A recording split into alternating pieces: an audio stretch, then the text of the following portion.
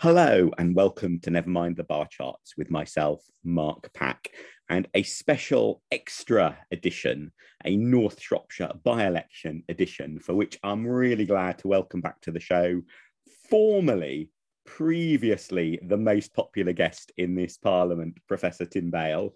He has, however, been pipped at the post most recently by his colleague, Alan Wager, and by Caitlin Milazzo, for the episodes I've done with them, respectively, about tactical voting and the impact of political leaflets. Now, both of those are topics that are very relevant to North Shropshire, so this may be your chance to regain your number one slot, Tim. But welcome back to the show, Tim. Thank you. That is the only reason I'm here, obviously, Mark.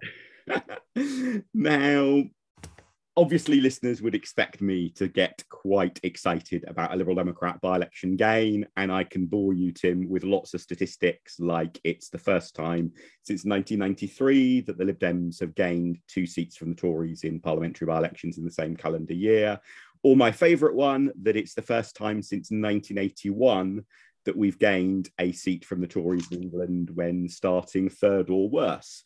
And in 1981, that took the creation of a new political party, the SDP, one of the UK's most popular politicians as the candidate, Shirley Williams, and a massive economic recession to bring that about. So I think however you look at it, or even if you just look at the bare figure of a 34% swing, a pretty big result. But from your slightly detached academic, I was going to say ivory tower, but maybe I should say lookout tower, looking down on politics from a little bit of a distance. What's your view on how big or not a result this really was with Helen winning in North Shropshire?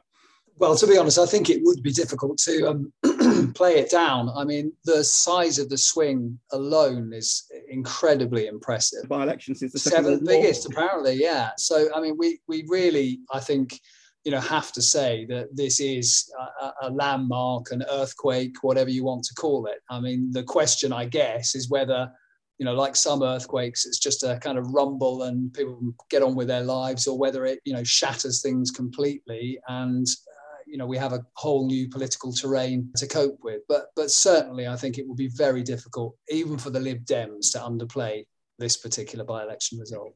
And I think particularly the fact that it's 2 in a row in terms of Chesham and Amersham and then North Shropshire, which I think does suggest there's something more going on here than just one, freak by-election result. Well, yes, and it's also the characteristics of the constituency, isn't it? Because, you could look at Chesham and Amersham and say it was a Remain voting constituency. It's one of those constituencies around London, the whatever you want to call it, the yellow halo, the blue wall, or whatever, that most people consider might be vulnerable to the Lib Dems should the government come unstuck. But this was a Leave voting constituency, quite rural, fairly affluent, but not actually that many graduates or younger people, the kind of demographics that you would expect in some ways to favour the Lib Dems, and yet it's clearly voted massively away from the Conservative Party towards the Lib Dems. So I think that's significant as well. If the Lib Dems can win here, in some ways, one would think that there's a distinct possibility of them being able to win in many of the seats, which, looking at it demographically, we would think they were even more in contention. Yes, and I think 2 of the normally smartest commentators on British politics, Stephen Bush and Will Jennings, both had, I think, to the outside eyes, very convincing looking reasons ahead of the result as to why they thought the Lib Dems weren't going to win. I think the thing that they probably both underplayed was it's quite rare for the Lib Dems, to really throw everything at a by-election and not to win. There are occasional examples of that. Hartlepool, not the most recent Hartlepool by-election, but the one back when we had a Labour government, is the sort of classic example of that. Birmingham Hodge Hill as well. But in a way, that only just slightly displaces the question, because there obviously is an extent to which we throw everything at it because we can see that we've got a chance of winning, and therefore it's not. Obviously, throwing everything at it helps make it winnable, but it's also only happens when there's also some evidence of it being winnable as well. So what do you think? I've obviously got some thoughts myself, but what do you think is it that caused the result then? Why did this, what was it that was going on that in a way caught even respected and political commentators unawares? Well, I mean, I think there was some concern about the extent to which voters would know which was the best anti-Tory option at the start of this by-election. There was some concern that the so-called progressive vote might split two ways, to Labour and the Lib Dems. But the fact is, and I think this is very interesting and bodes well in some senses for the future if you don't like the Conservatives, that voters made up their mind very early on who was in second place. Now, whether that was helped by the Lib Dem campaign releasing some internal polling which suggested that that was the case, or whether it was the fact that Labour, although didn't explicitly give up on the seat, didn't really campaign very hard on it. I don't know. But I think, that did make a very big difference. And I think perhaps, people were still thinking, even towards the end of this by-election, that maybe that split would mean that the Conservatives managed to come through the middle, as it were, but that didn't happen. So I would say that was one of the most significant things. People were aware, perhaps, that the Lib Dems had, gone into second place, but whether it was a kind of good enough second place and in the end the first place, I'm not sure people were too sure of. And I think that's partly because obviously this wasn't a place where the Lib Dems had loads of local councillors, for example. And normally when we see the Lib Dems, move into a seat, it's because they've got existing strength there. There's a sort of epidemiology, as someone put it, of Lib Dem by-election victories, and that wasn't so obvious this time around. So I think it was partly that people were unsure about, to be honest. Yeah, and I think actually it's to the credit of political journalists that pretty much all of those who visited the constituency and then wrote up a report, and it got, as we now know very clearly, correctly, that it was the Lib Dems who were well ahead of Labour, even though Labour had been ahead in 2019. Yeah. And definitely there were some local Labour activists who were very vociferously dissenting from that. Although I think my favourite example was the person who was tweeting about how it was all lies that the Lib Dems were in second place and all of that, and then went on to tweet a complaint about how they had 11 leaflets from the Lib Dems, and this was way too many when they'd had 3 leaflets from Labour and 2 leaflets from the Tories. Yeah. And you sort of thought, I'm not sure you've really put your 2 tweets together. Yeah. If you're saying we're out campaigning 4-1. And you've got to say that once again, the Lib Dems produce some incredibly hard-hitting leaflets, using the chaos that's been going on in Downing Street to very, very good effect. That was very impressive stuff, and no doubt a lot of those were delivered. We know from our party members' research that the Lib Dems still are king of the letterbox as far as that's concerned. And I think once you put that into a by-election situation, it can actually make a difference. I mean, there is some research to show that leafleting, as you know, does actually sway some voters. And I'm sure there was an awful lot of voter contact as well. And again, we know that helps sway voters. I guess the only, perhaps, more worrying downside, as it were, for the Lib Dems and Labour was that the turnout was relatively low. It wasn't incredibly low, but I guess if I were a Conservative wanting to clutch at some straws, I might suggest that, most of my voters stayed home rather than necessarily switching straight over to the Lib Dem. But I find that a little difficult to believe. I mean, I think clearly some did stay home, but there must have been a very, very big switch from one party to another, irrespective of that. And certainly, I think if you look at by-elections that we've gained, where we've then gone on to hold them in the next general election, it's not like they have much higher turnout than other by-elections. That's interesting. I think there's the turnout is lower because it's a by-election, and particularly in this case, it's a by-election in December. And I think, in fact, in that context, it was probably a reasonably healthy turnout. Actually. Yeah, I mean, it was interesting. I wrote something for the Telegraph today on the Eastbourne by-election, which in some ways you can say there is a parallel there. It's a leader in trouble, a Conservative Party. 1990. Yeah. And obviously the Lib Dem version is that by winning Eastbourne, we both rescued the party and got rid of Mrs Thatcher. And I think there's a heavy degree of truth to both of those, although not the sole factor in either. Yeah, it's an obvious parallel to draw. But I was looking at the result back then, and the turnout then, I think, was around 60%. So clearly, those were the days, perhaps, when people tended to turn out a little bit more at by-elections. But even then, some Conservatives were saying, well, that's because our supporters have stayed home, etc., etc. But I do think there are parallels there. Although I think in some ways, actually this is the more impressive result. Although historically Eastbourne was massive, because as you say, actually a week before Mrs. Thatcher was comparing the Lib Dem, bird of freedom to a dead parrot, only a week before polling day when the Conservatives lost that very safe seat. But in some ways this is even more impressive, because when Thatcher lost Eastbourne in October 1990, the Conservatives had been behind the main opposition party, which was Labour, obviously, for well over a year at that point. And in fact, Labour had a double-digit lead by the time the Eastbourne by-election took place. So the Conservatives were really, really unpopular. There'd been the poll tax. The economy had really run into trouble. They were, fighting like cats in a sack over Europe. There were all sorts of things going wrong, and had been going wrong for quite a long time. Whereas in North Shropshire, really things have only just started to head south in terms of opinion polling for the Conservatives in the last few weeks. And so to pull off something like that, in those circumstances is in some sense even more impressive. Yeah, and I guess the other factor, or one of the other factors, is having a local candidate. That, again, there's lots of academic research evidence that having a local candidate is a big boon. And I think it's worth adding the really important caveat that it does seem like candidates can make themselves local very quickly. And that, because I think sometimes people fear that an emphasis on a local candidate ends up being quite a discriminatory in some sense. Yeah. And this because there are particular demographics who are more likely to be mobile and therefore to move around, etc. But actually, as indeed Sarah Green demonstrated in Cheshire and Amersham, you can establish local credentials in the eyes of voters very quickly. And I think what the Conservative candidate in North Shropshire failed to do was to establish any of those local credentials, partly because, and I don't know whether this was due to him or his press office and whether it was the right or wrong calculation, but the campaign hid him from the media. That there were media reports often referred to interviews with him being refused. And that in itself, sends out the wrong message. Yeah.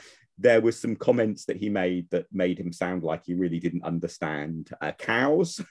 And therefore, again, that sort of played to the fact that where he was living appeared to be a holiday let cottage. So he was living in the constituency during the contest, but it was a holiday let cottage which was available for rent from the day after the by-election. Just all of those things added up to a sense of he sort of not local, not even really properly trying to be local, in a way that actually had he moved into the constituency properly a few weeks earlier, had he mugged up and known more about farming, had he been up to doing more media interviews, I think, you can make yourself local very quickly, but the Tories failed on that score. On the point of the media interviews, I mean, the problem for him was in some ways illustrated by that interview he did with Michael Crick, when Michael Crick just asked him repeatedly, what he saw in Boris Johnson, and he was just unable really to answer, because Boris Johnson had put him and the party in such an incredibly difficult position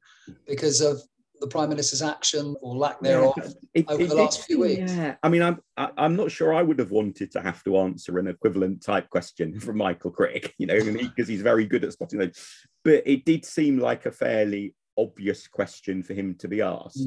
And again, you sort of thought there was just I guess a sense of complacency that permeated the Conservative campaign that then fed into this sense of voters of we're being taken for granted. We're being taken for granted in the sense that when you hear Boris Johnson talking about what he wants to do in government, it's about the Red Wall. It's not about places like North Shropshire. And then when you have a Conservative by-election campaign that oozes that sort of complacency, and then when you have all of the issues of double standards and so on around parties, Christmas parties and the like, it just all added up to a picture. And the thing that really struck me, I spoke to quite a few voters, I guess, in total over the few weeks, is how little specific issues stood out. It was much more, I've always voted Conservative, but I guess I'm not going to this time. And then you could get into a conversation in which there would be lots of factors, but it was a much more widespread, more general sense of malaise, which I think, again, was the case in Cheshire and Amersham. It wasn't just about, this one issue. It was a more general. And I think that's danger or hope, I guess, depending on your political outlook for the Conservatives, that this is, much more than, say, when the Conservatives lost Eastbourne, well, dumping Mrs. Thatcher was the solution. When they lost Ribble Valley, dumping the poll tax was the solution. Whether there is really such a simple political solution for the Conservatives, I think, is much more in question.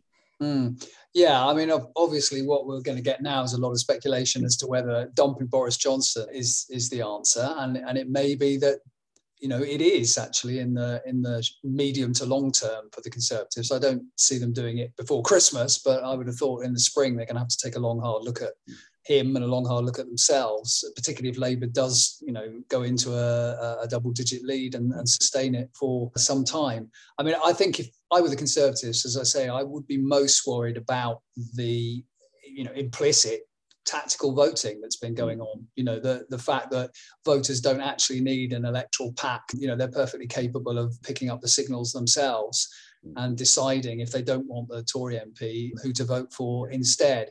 And, you know, we found in our research, as you know, that is increasingly the case. It's increasingly obvious after the 2019 election who is in second place in most seats. And, you know, voters can pick up those cues if they so choose. And obviously in a by-election, in some ways, there's a little bit more focus on them, and they'll spend perhaps a little bit more time than they might otherwise do in a general election. But I don't know if that's the case, actually. I've not seen any research into whether voters in by-elections, as it were, pay more attention to electoral politics in the same way that they do in national campaigns, you know, when in advance of a general election.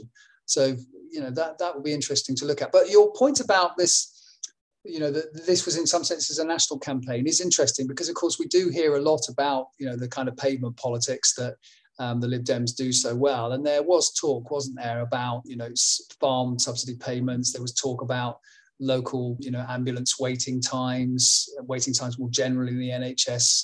And I guess, you know, they did play a role, as they always do in these elections.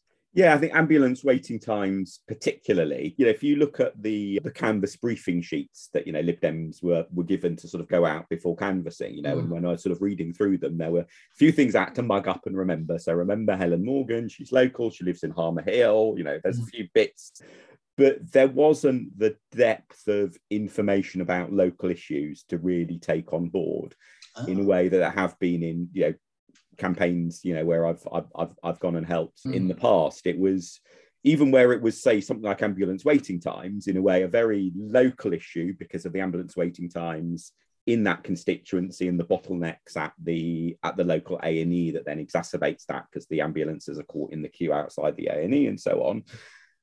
But that's actually in many ways a national issue about the state of the NHS and A&E services and so on that happens to have played out with one particular A&E service, you know, in the constituency. I think the other thing that sort of strikes me about the result and sort of what may or, you know, may not have caused it is that even with 100% efficient tactical voting, when the Conservatives were starting on over 60% of the vote, it required a big chunk of Conservatives to switch, you know, to the Lib Dems.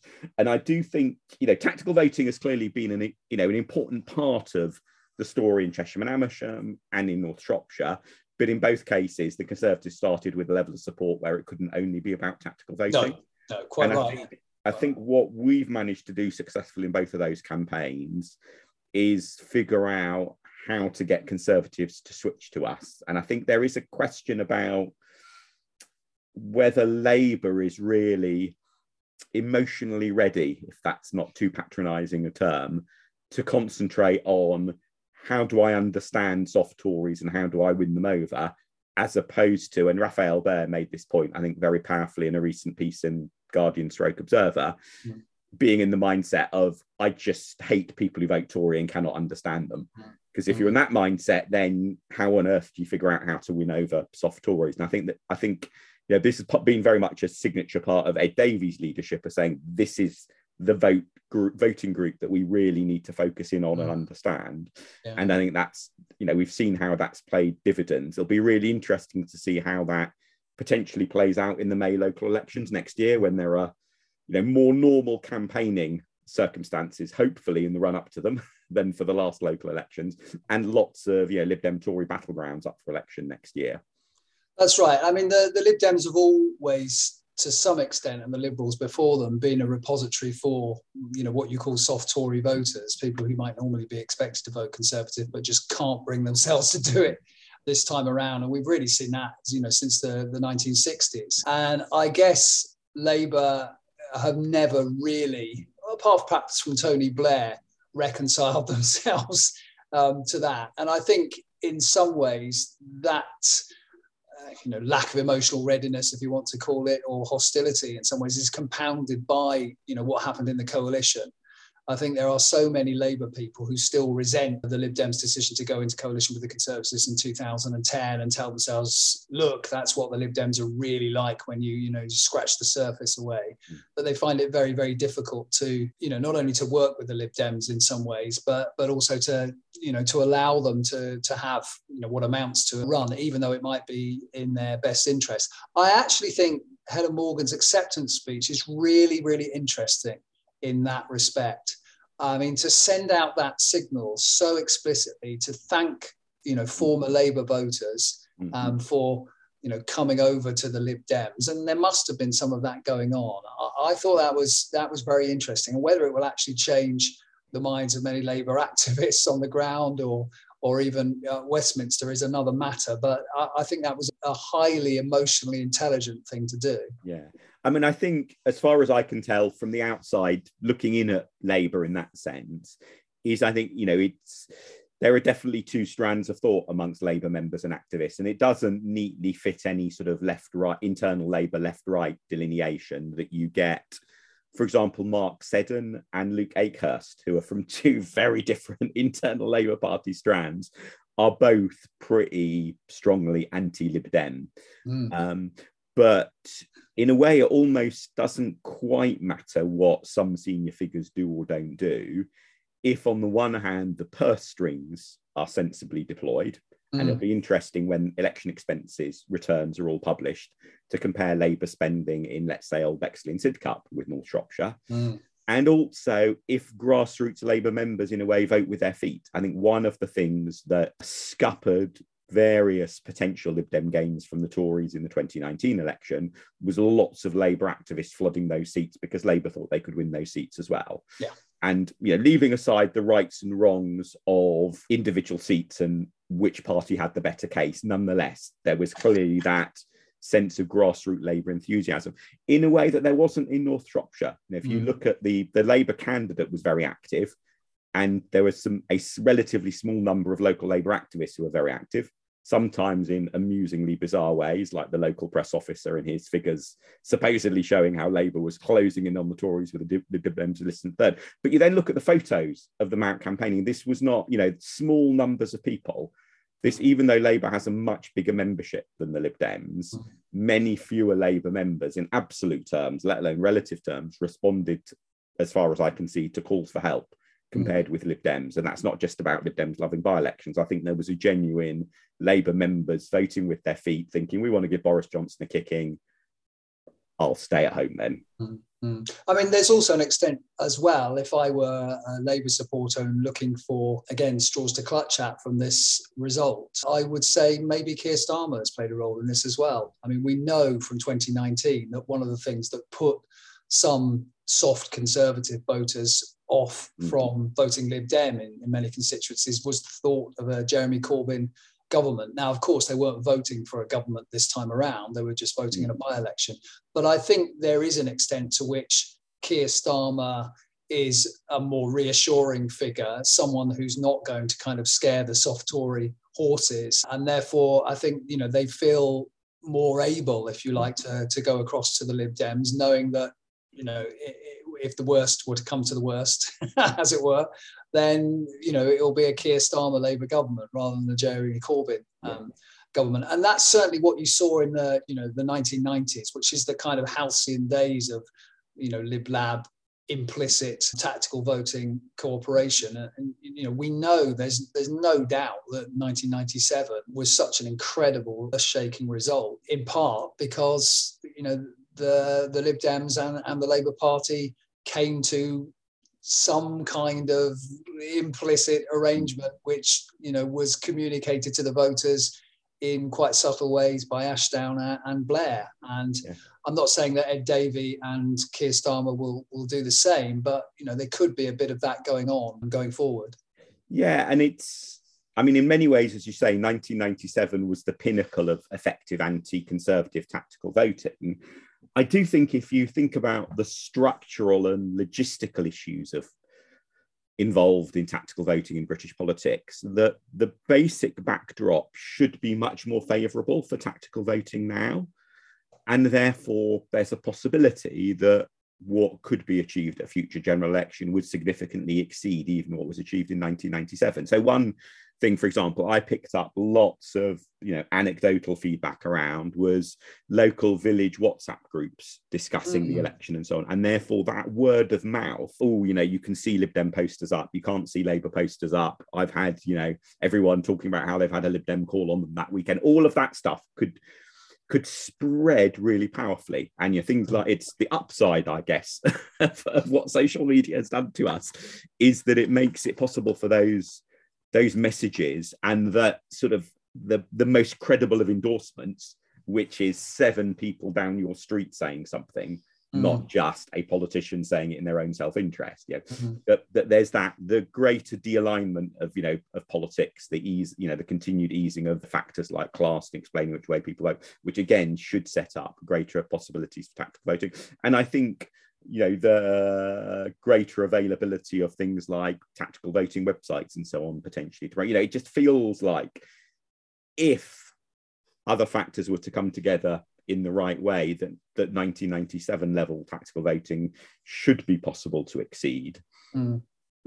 Yeah, I think that's true. And I mean, the other big question, and it comes back to the demographics of the constituency and other constituencies, of course, is whether we're beginning to see Brexit playing out in the sense of rather than becoming hard and fast identities, Leave and Remain, they're perhaps softening a little bit, at least relative to other issues that bother voters. Certainly some of those people who voted Lib Dem must have voted, by definition, must have voted. And in order to be able to do that, to cross that, threshold, as it were, that does suggest that some of what political scientists call effective polarization may be softening just a little, even if people still stick to, thinking that leaving was the right thing to do or leaving was the wrong thing to do. It is possible that those Leave and Remain identities, particularly by the next election, just aren't quite so all-defining, all-consuming, and therefore, the Conservatives in some senses will be in trouble, because the reason that they managed to win the 2019 election was because they were incredibly good at mobilising on that particular fault line and capturing. I think there's a question that even if the Leave and Remain identities haven't eased very much, whether they become less directly consequential for people's voting choice. So I had one voter, but the only voter, if I remember rightly, who mentioned Brexit to me was, again, a former Conservative, who I'm pretty sure will have voted in the end for Helen on Thursday. And what he said was along the lines of, well, now that Brexit has happened, I can think about voting for you. And so in that sense, it wasn't that his Brexit identity had eased, but it was that now it's a different context. Yeah. He could veer away from it without undermining his identity. And that sort of reminded me of part of the reason the Lib Dems ended up going down this rabbit hole of supporting referendums of different sorts to do with Britain's relationship with the EU. Dates way back, I remember it in the Newbury by-election. So 1993, the last time, in the calendar year, Lib Dems took 2 seats off the Tories in parliamentary by-elections, one of them in Newbury. One of the final newspapers that we distributed in the campaign had a front page story about how we were in favour of a referendum on Britain's membership of the European Monetary Union. And that was very much a sense of saying, we have our pro-European views, but we're trying to get some people who are not as pro-European as us to vote for us. And it's okay, here's a reassurance, because if you vote for us, you're not going to have membership of the monetary union of the European monetary system, as it were, foisted on you. You'll still get a choice. You can vote Lib Dem in this by-election and then vote a different way in a referendum to come. And likewise, the fact that Brexit has happened and that an immediate reapplication for Britain to join the EU isn't in the realm of, realistic politics in the near future, I think similarly gives an opportunity to separate European sort of perspective from what is your voting choice. But obviously, I think the dilemma for the Lib Dems, the challenge for us, is to get that balance right of not to sell out on our pro-Europeanism and find a way to win more people over to the view that Britain should in the long term be in the EU, but doing it at a pace and a rate that means we can still win over some of those people and get them in the habit of listening to us, and then maybe also convert them in their views on the European issue too. I mean, what's been very interesting actually from the Conservative point of view or the government point of view in the last few days really is, they are beginning, it seems to me, to be softening some of the rhetoric and some of the negotiating tactics that they're employing with Brussels. They seem to have recognised, particularly on Northern Ireland, for example, that it's not necessarily going to do them any good to make this a forever war. And that I suggest is to some extent driven by what they're finding in focus groups and polling. I think, there's always this temptation to bash Brussels or to bash France. We've seen a bit of French bashing, obviously, but it may be that they're picking up, what we are seeing in some polling, which is actually people aren't very impressed with that anymore. Oh, that's interesting, because I had, I guess, sort of taken the assumption that it was maybe a bit more to do with actual substance, as in finding that the French bashing, etc. approach was just not working. Yeah, I mean, and therefore there's a bit of taking a different tack in order to try to get, to get some agreements in place, particularly over, Northern Ireland and sort of cross-channel migration. Yeah, I mean, I think it's incredibly important for Conservatives, if we're to give them some advice, is that they remember that in the 2019 election, an awful lot of people who voted Conservative to get Brexit done voted to get it done and move on and actually, encourage the government to do the things that they really wanted it to do, which was to rescue some of the public services, in particular health, in particular policing, and to some extent education. And, there's that whole levelling up agenda as well, to do something, perhaps in terms of infrastructure for some of those so-called left behind places. So, as I say, I think Conservatives really need to remember that it's not actually necessary that Brexit in and of itself won them that 2019 election. And if they think that by continuing Brexit, continuing the war with Brussels or, be it France, Berlin, and, whatever, that's actually not going to do them very much good. I don't know how much of that they did in this election. I must admit, I haven't seen, the Conservatives' leaflets and seen the kind of messages they were trying to push out. It'd be interesting to see, perhaps when we get some of that stuff, we can analyse it, whether they made much of Brexit or not.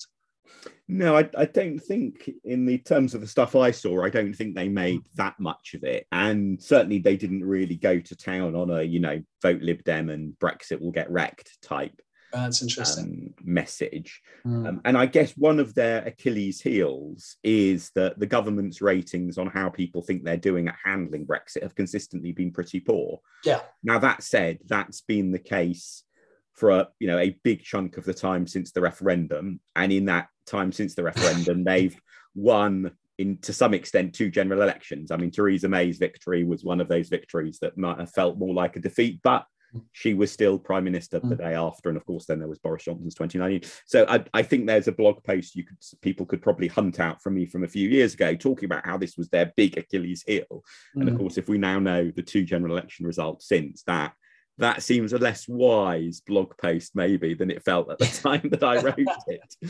But that doesn't mean that weakness isn't still there, lurking, waiting to trip them up, particularly, as you say, if it's now a matter of, if people just want this all over and done with, then the Tories may seem less the route to that. And this seems to me clearly what Keir Starmer is trying to pitch for, isn't he? He's trying to go for the, with the Labour Party, you will be able to finally forget about Brexit, which leaves a big opening for the Lib Dems as a party that is more anti-Brexit than Labour. But the question will be, how do we navigate a path that takes the opportunity of that political gap that also fits very neatly with our values, but still gives a chance of that gentleman that I mentioned of being able to get his vote? I mean, I think you'd also have to say, the Conservatives were to some extent disadvantaged by COVID, not Omicron in particular, but the fact that because they've been tackling the pandemic since, that general election victory almost, they haven't really got many achievements to then since they won that election a couple of years ago. It's actually quite difficult for the Conservatives to point to much that they've done that has made a kind of tangible difference. I mean, they can point to a little bit of progress on recruiting more police, but they haven't built any hospitals yet, or any extensions to existing hospitals, we should say. I don't think people are beginning to see very much improvement in terms of schools either. Would we have seen that even without COVID? I mean, if you ask the question, what did Boris Johnson achieve as Mayor of London? It's not. I mean, there was the airport that never happened, the Garden Bridge that never happened. The big thing that happened was the Olympics, but that was really all due to stuff. Yeah. What he did manage then, which I think he's not managed in his time as Prime Minister, was at least enough competence as to not to screw up the plans that he had been left by his predecessor over the Olympics. But other than the Olympics, what did he actually achieve? No, what was he wanting to do as Mayor of London? Even now that we can look back on his terms as Mayor of London, what was his plan? So I'm not sure that Boris Johnson is that sort of politician.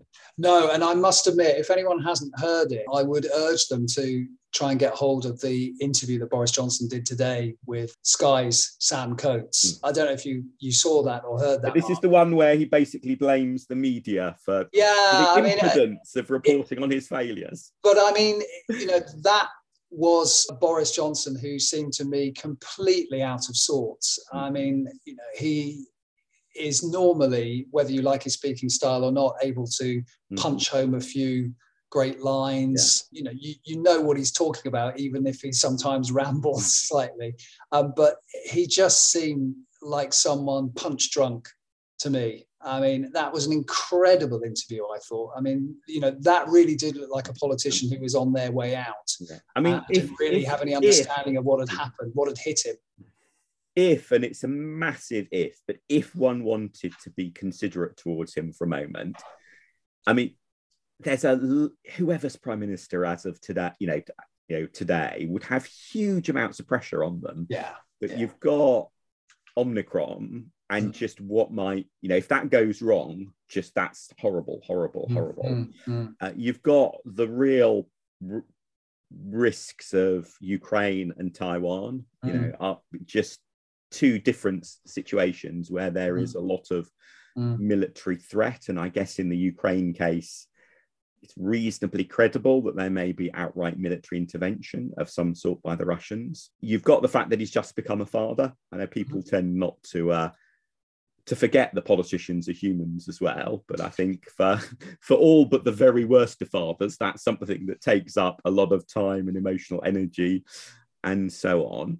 And you've got an economy that's in a pretty ropey state. You've got the peace in Northern Ireland, which is perennially on the verge of falling apart. You've got just the to-do list every day is absolutely massive. And he seems to be really wilting under the pressure at the moment. Yeah. I mean, I urge people to listen to it, because if you listen to it and imagine yourself as a Conservative MP listening to that, I think you would be very worried. I mean, this is someone who clearly desperately needs another holiday.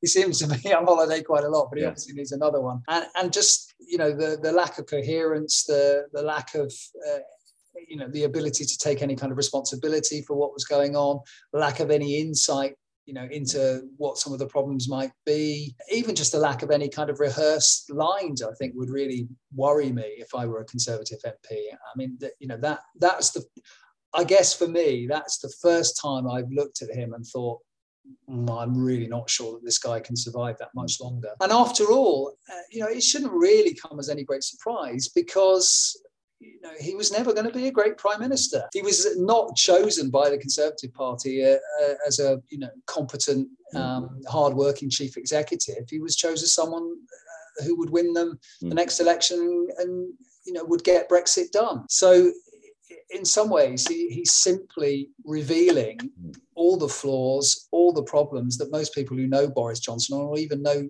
a little bit about him had always predicted would in the end, come out and possibly do for him. Yeah.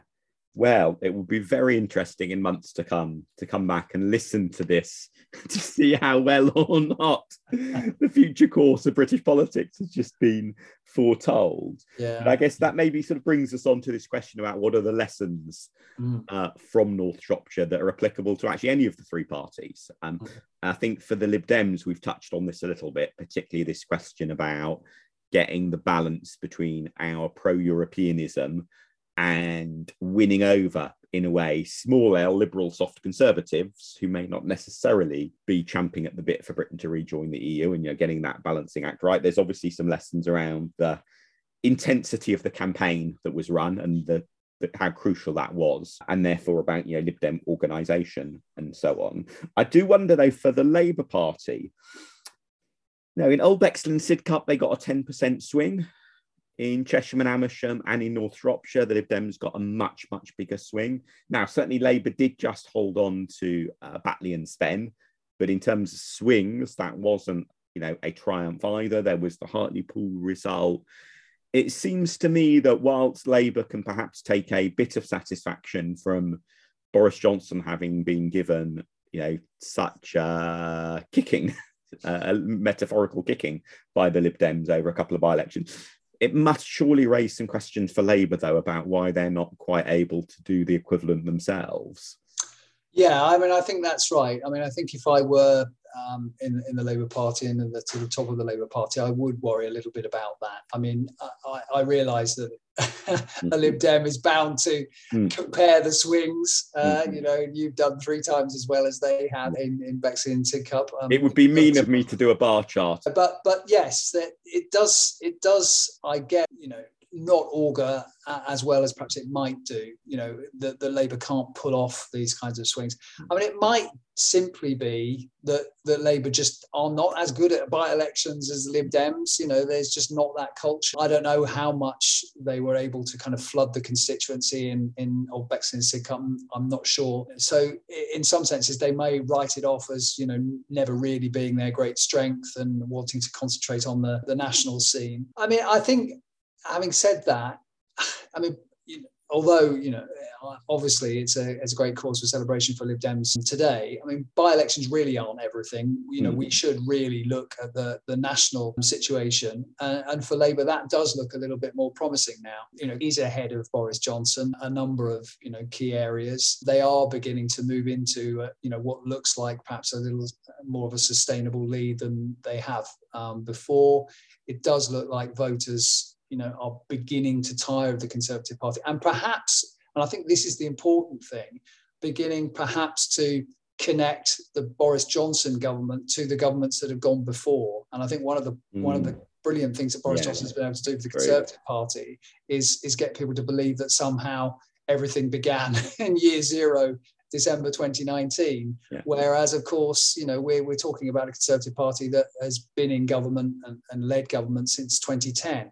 And if Labour, can remind people that is the case and that we're dealing with a government that is tired, that has been there too long, I think that will be quite significant. So, I think you're right. Labour does need to try and work out why it's not doing by-elections anyway as the Lib Dems, but there are some, I think, causes for optimism for the Labour Party more generally in the national, including, I think, actually in council by-elections, that there has in the last few weeks been a notable uptick in Labour's performance. That Labour is starting to gain council by-elections from the Conservatives here and there, in a way that for large periods earlier this year, you could do quite fun calculations of number of days since the Lib Dems have last taken a seat from the Tories compared to number of days since Labour have last taken a seat for the Tories.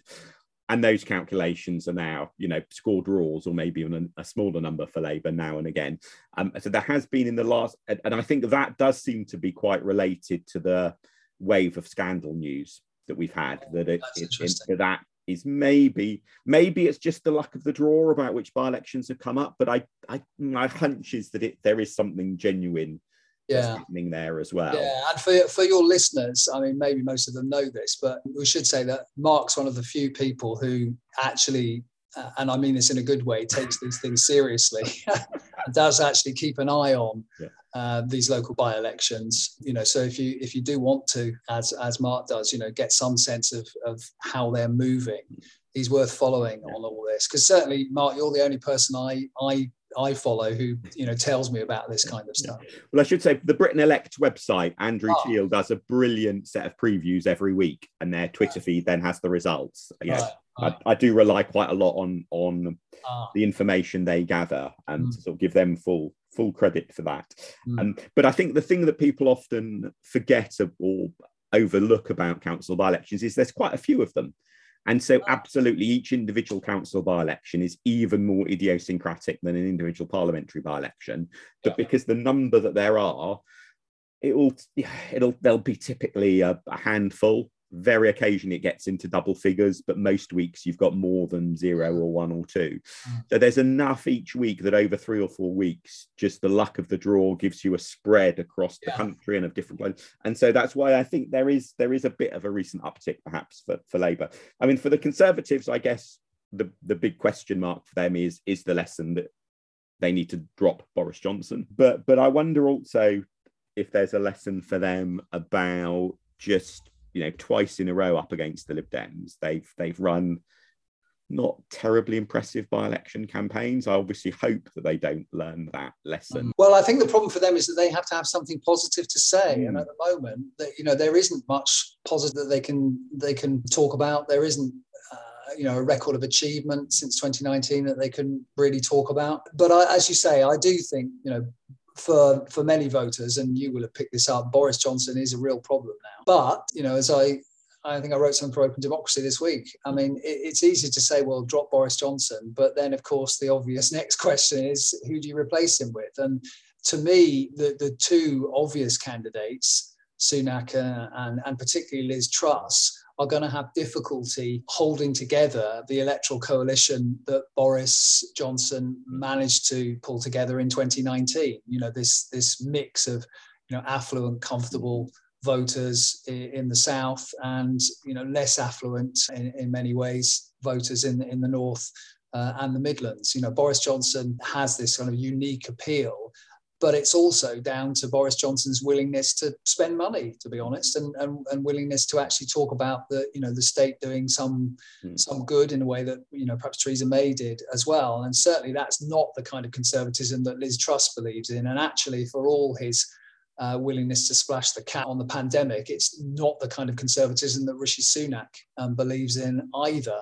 And I'm not sure that many Conservatives actually get that. I think they put it all down in 2019 to Boris and Brexit, and actually understate the extent to which, as we've already been talking about, that victory was based on Boris Johnson's Conservative Party being willing to actually attend to some of the problems that years of austerity had created in many of our key public services.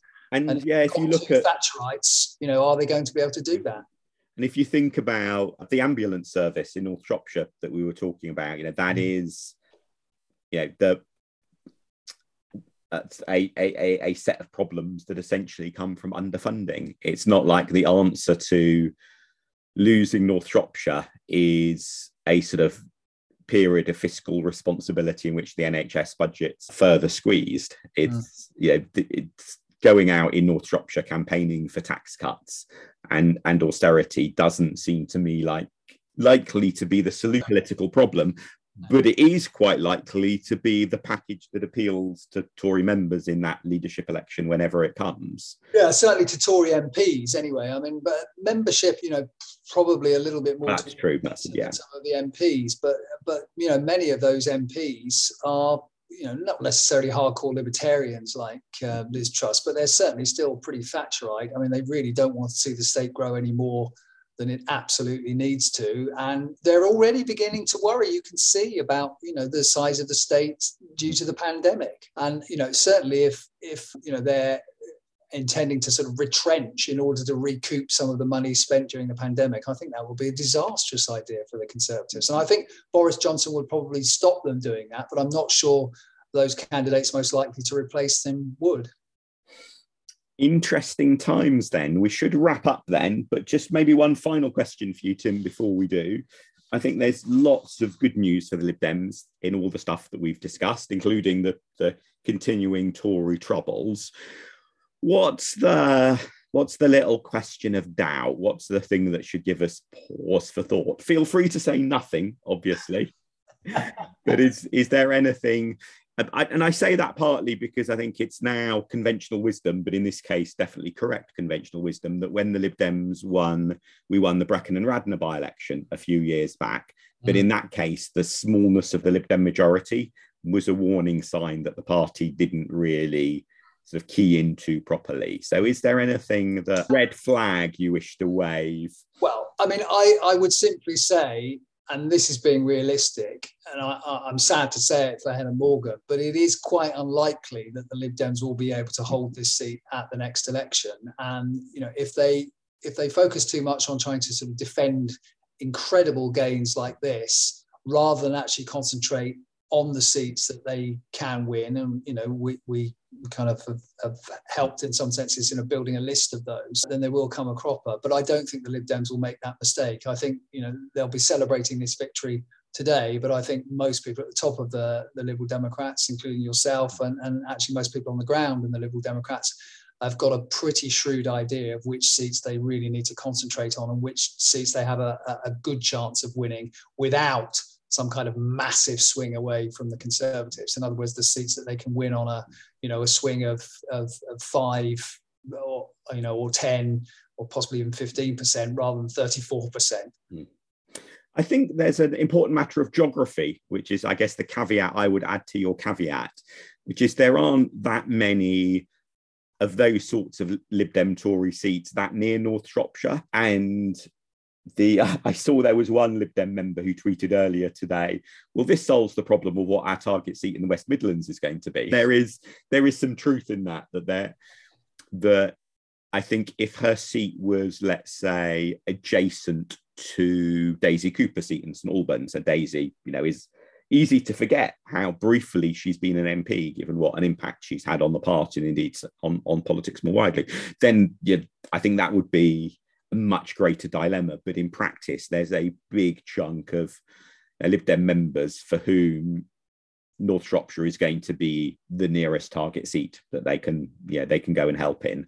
I also think that it's the sort of seat that the nature of the communities makes it possible to dig yourself in as a campaigning popular MP in a way that Owen Pattinson actually didn't really do. But the geography of the seat is very helpful for that. So I definitely rate Helen's chances higher than yours. But you're right. You look at the fate of parliamentary by-elections. There's a good number where at the next general election we've won it. We won it again. We mentioned Eastbourne before, which is an example of that. The original Brecon and Radnor by-election, again, Lib Dems held it, or predecessor parties held it at the next election. But of course, there are warning signs, the other way too. So I think whilst I certainly wouldn't want to respond to your point with any degree of complacency, I think there is a bit more hope for Helen, possibly there. But as in the cliche of podcasting, time will tell. So thank you so much for your time, Tim. Really appreciating you finding time at quite short notice for this discussion. And people who have found Tim's views interesting or thoughtful or addictively aggravating, do look out in the podcast feed for the previous episodes with him, which are full of all sorts of other interesting discussions. So thank you so much for listening. People can tweet comments to me at Mark Pack or Tim at Prof Tim Bale. Thank you so much for listening, and see you next time.